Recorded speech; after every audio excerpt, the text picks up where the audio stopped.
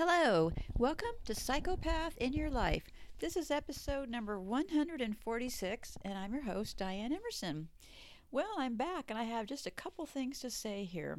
I want to talk a little bit today. I'm going to go through a bunch of things on this episode, and what I want to talk about is all of us were raised uniquely, duh.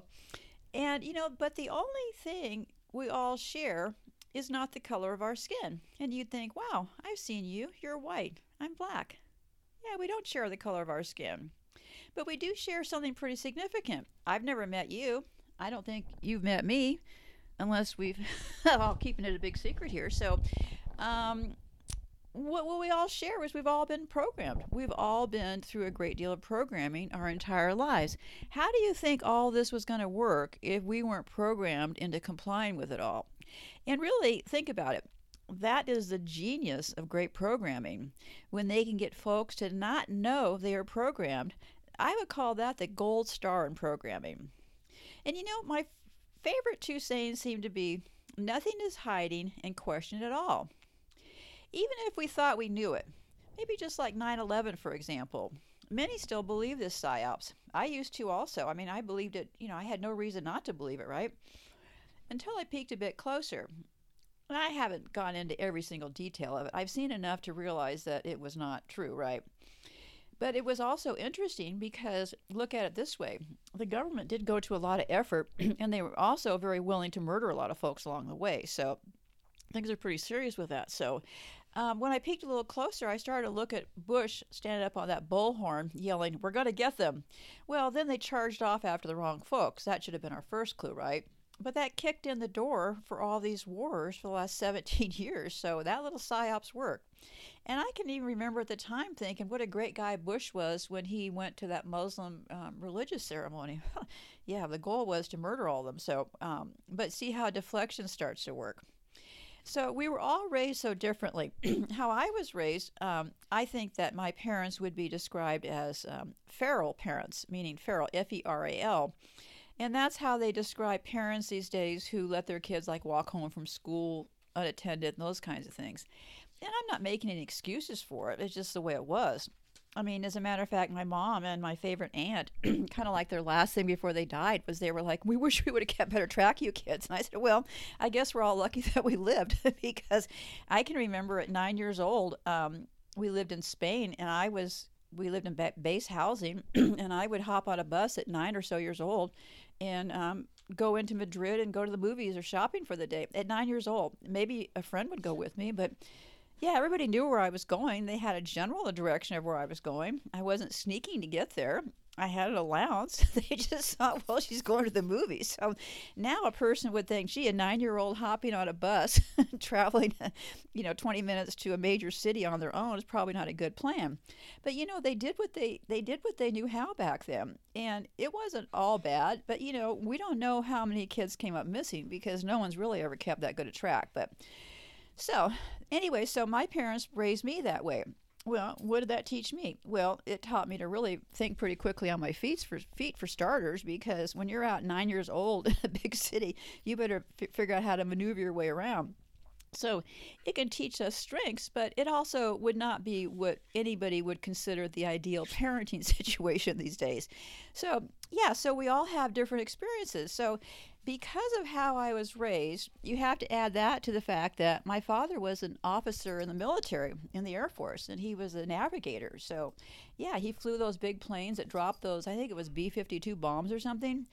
He was with the, let me see, SAC. It was a Strategic Air Command. Come to find out, pretty bad group of folks. But anyway, so, yeah, so I was raised by a ultra military person, and so you would think that I got extra programming, right? Well, actually, I probably escaped more of it because of that. Because what the military did to my father, or I don't know if it did it or part of the circumstances, was he was a pretty serious alcoholic, which a lot of them are.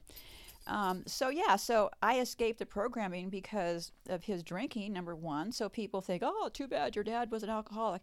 Well, I guess it works out good in my case because I escaped that part of the programming. And so, yeah, we can look at everything as a negative or a positive. And so I escaped a lot because of that. And because of the way we were raised, because from the time I was pretty young, we were on our own. I mean, we were fed, we were taken care of and stuff, but that was just how it was. When we lived in the country for a few years before we went to Spain, we just went out for the day and played. We did not hang around the house watching TV. So, good or bad, I think there needs to be some moderation in there. I'm not sure free range kids are really the way to go, but I think that we need to also not cotton ball kids so they know how to react. I mean, I sure knew the heck how to react. We saw a couple of people exposing themselves as kids. We ran like hell. We knew how to get out of there. So anyway, we all have such different backgrounds, and that influences us in so many different ways. And it also, we come up with all these expressions that we're raised with. Where do we get these things? Like, we'll be talking, I'll say like, well, I don't have a dog in this fight. Really? Do I really want to bring a dog? And why am I? The symbolism of our words is what I'm talking about here. Another one, stop running around like chickens with their head cut off. Really? One of my dad's favorite expressions was this, and I actually, interesting thing you don't know about me, I'm actually in the Guinness Book of Records. Before you look it up, what it was that I'm the first baby, and probably still the first baby, that actually in the delivery room was asking questions. So we're all raised differently, right? I grew up asking questions, okay? Other kids are observers. I happen to be a question kid, and I know you're picking yourself off the floor. You're just shocked that I would say I was always this way, right? So my dad's favorite thing, he would say things like, I'd ask questions, right? And he'd say, what are you, writing a book? And I'd say, yeah, Dad. As I got older, the story would change, right? So then he would say, well, leave out that chapter, kid. So so he was always telling me to stop talking, right? Obviously, he needed better skills because it didn't work. And then one time, I remember this one carried me through my whole life. I was a little tot, and because he was in the Air Force, my mom was, she's doing something with his blanket, and it said U.S. Navy on it. So I said, why does the blanket say U.S. Navy, Mom? And she said, because one time we were really, really poor, and you were really tiny. We were all cold, and your dad must have snuck out and stolen it. It's weird because that went into my head, and it only came out, I happened to be at an auction, 50 years later, and what comes up for auction? Some blanket that says U.S. Navy on it. So you see how we get these tidbits in our brains, and we also, along the way, start to confuse these so-called facts and get them confused with just folklore.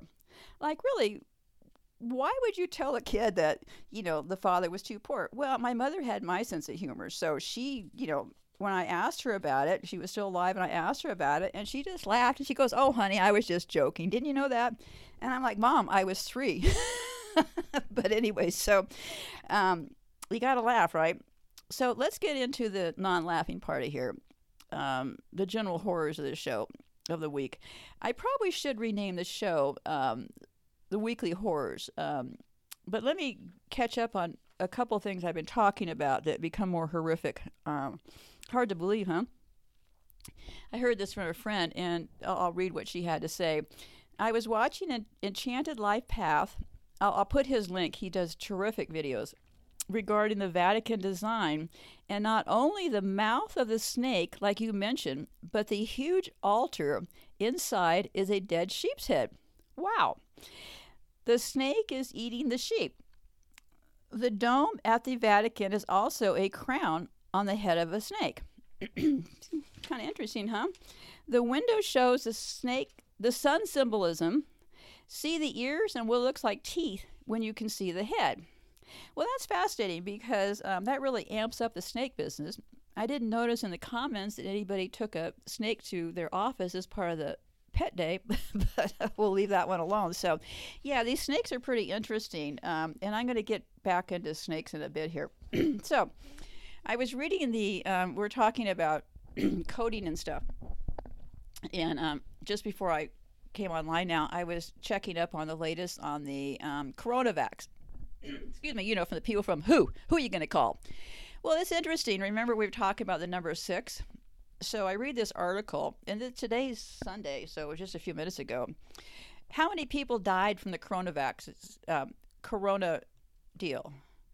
Geez, just so happens 1,666 people are dead as of right now, okay?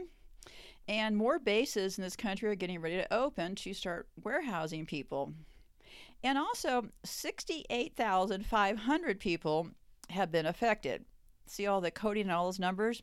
So anyway, here's how pandemics work. See, we're moving into a pandemic, and that means it's kind of taking over the world. Okay, this is where they're pushing this deal. Well, pandemics are effective because look who they kill. Okay, they kill all the children and they kill the vulnerable. They don't kill the big healthy folks. Okay, they kill off the people, which is part of this global depopulation plan. Okay, so if you do the math, it's not that hard to sort this out. Okay. Because remember, we've come a long way since the old days. People used to also tell folks to put butter on their burns, okay? So we really need to start paying attention for ourselves. Ask questions. Never stop asking questions. And circle around and ask more. Without some information, we can't formulate the questions. That's what I learned many, many years ago, because it takes a little bit of information to ask a question. So I become more concerned when people don't ask questions, because then I think, are they really absorbing it? So a lot has changed. I mean, I remember as a kid, I would say to my mom, I'd say, hey, Mom, I want to go outside and play jacks with my friends. You're such a slave driver. Well, I mean, no one calls anybody a slave driver these days, okay, and has it for many years. But as we grow and evolve, we got to start asking questions like, where do we come up with this stuff? Because we need to start evolving a little bit more here. Instead of relying on that phone in your hand, why don't you think about all of your relationships? When was the last time you hung out with your friends? Have you sat down with people and kind of like shot the breeze or spitballed about life? And did everybody in the group have their phone on? I mean, I'm talking about really talking to people. When was the last time, just search back through your mind, that you actually sat down, had a conversation with some people like we used to have, maybe a group of you, people were laughing, talking, going back and forth, and nobody was talking on their phones. Have you had one of those moments? Please tell me you have. And if you haven't, please say you're going to try to get one, okay? So, because what's happening is, get away from that phone, because what's happening is they're using the phones to clamp down on us. Because all this stuff is, I really thought about, I should get these shows more organized into power of how horrible each deal is. Maybe do them in descending or ascending order, but it's just all horrible, okay? So in this country, we have what's called the FOIA, F-O-I-A. It's called the Freedom of Information Act. And what I'm going to be talking about today is how all this stuff is so flawed, okay? And here's why. Because do we really believe that if I go down to the courthouse and fill out some paperwork to get the government to give me some information, do I really believe that what they give me is anything important? So we're believing a lot of these things are taking place, but they're not. So guess what came up just 2 days ago? They're moving in tight. There's a new law commissioner in the UK. Her name is Penny, P-E-N-N-E-Y, Lewis. She's leading this wide-ranging review into whether UK's offense and abuse laws are fit for the social media age. Did that sink in? Okay. Posting anti-vaccine propaganda, see the words here, they're considering what I'm saying is propaganda, okay? Posting anti-vaccine propaganda on social media could become a criminal offense, even if those promoting it believe the pseudoscience, well, there is no science, but anyway, whatever. The UK's new criminal law commissioner has said, that's Penny, okay, Miss Penny Lewis. So, in her first interview since taking up the role, Penny says she's considering whether laws should be amended to lower the threshold of criminality for posting false information online that endangers lives. So now they're moving into the position, they're deciding what's false information, okay? So that should be a thing that gets everybody sitting up here, right? So I started thinking about, this came right after in the UK, you have an HHS secretary over there called Matt Hancock. He said in September that he was looking very seriously, this is only a couple months ago, okay, this is right before the coronavirus, at making vaccinations compulsory for state school pupils after the UK lost its official measles-free country status due to a steady fall in MMR immunization rates. Okay? So, what do I keep saying to you? Get those kids out of school. You realize that once somebody files a report on you, game is up, okay? Once that first report goes in, all I can say is, I wish you all my best of luck. So, now that Penny's in charge, I started thinking about, remember a while ago I was talking about this Lord Justice Fulford, Fulford, because I want to show you how rotten the system is, okay? I was kind of wondering if Penny was working for this guy, but to come to find out he's retired. But anyway, so this guy was the last guy in charge of, he was in charge of a lot of stuff. He was put in there by Blair and the Queen. And he came to my attention because Lord Fulford happens to have been a founding member of PI. And for those of you new to this channel, PI, which stands for Pedophile Information Exchange, was founded in the UK around the 70s. And there was a group of folks. I follow all of them. I have their names memorized, so when they pop up, I'm looking for them. So anyway, so this Justice Fulford guy is a founding member of PI, and he had kind of a very successful career after being appointed by Blair and them. He was in charge of reform and technology from 2014 to 17.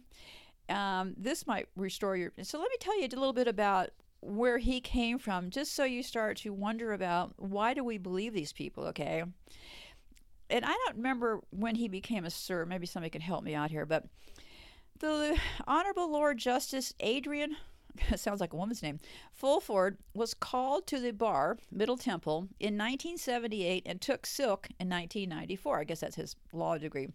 He became a bencher in 2002. He was appointed a recorder in 1997 and a high court judge in 2002.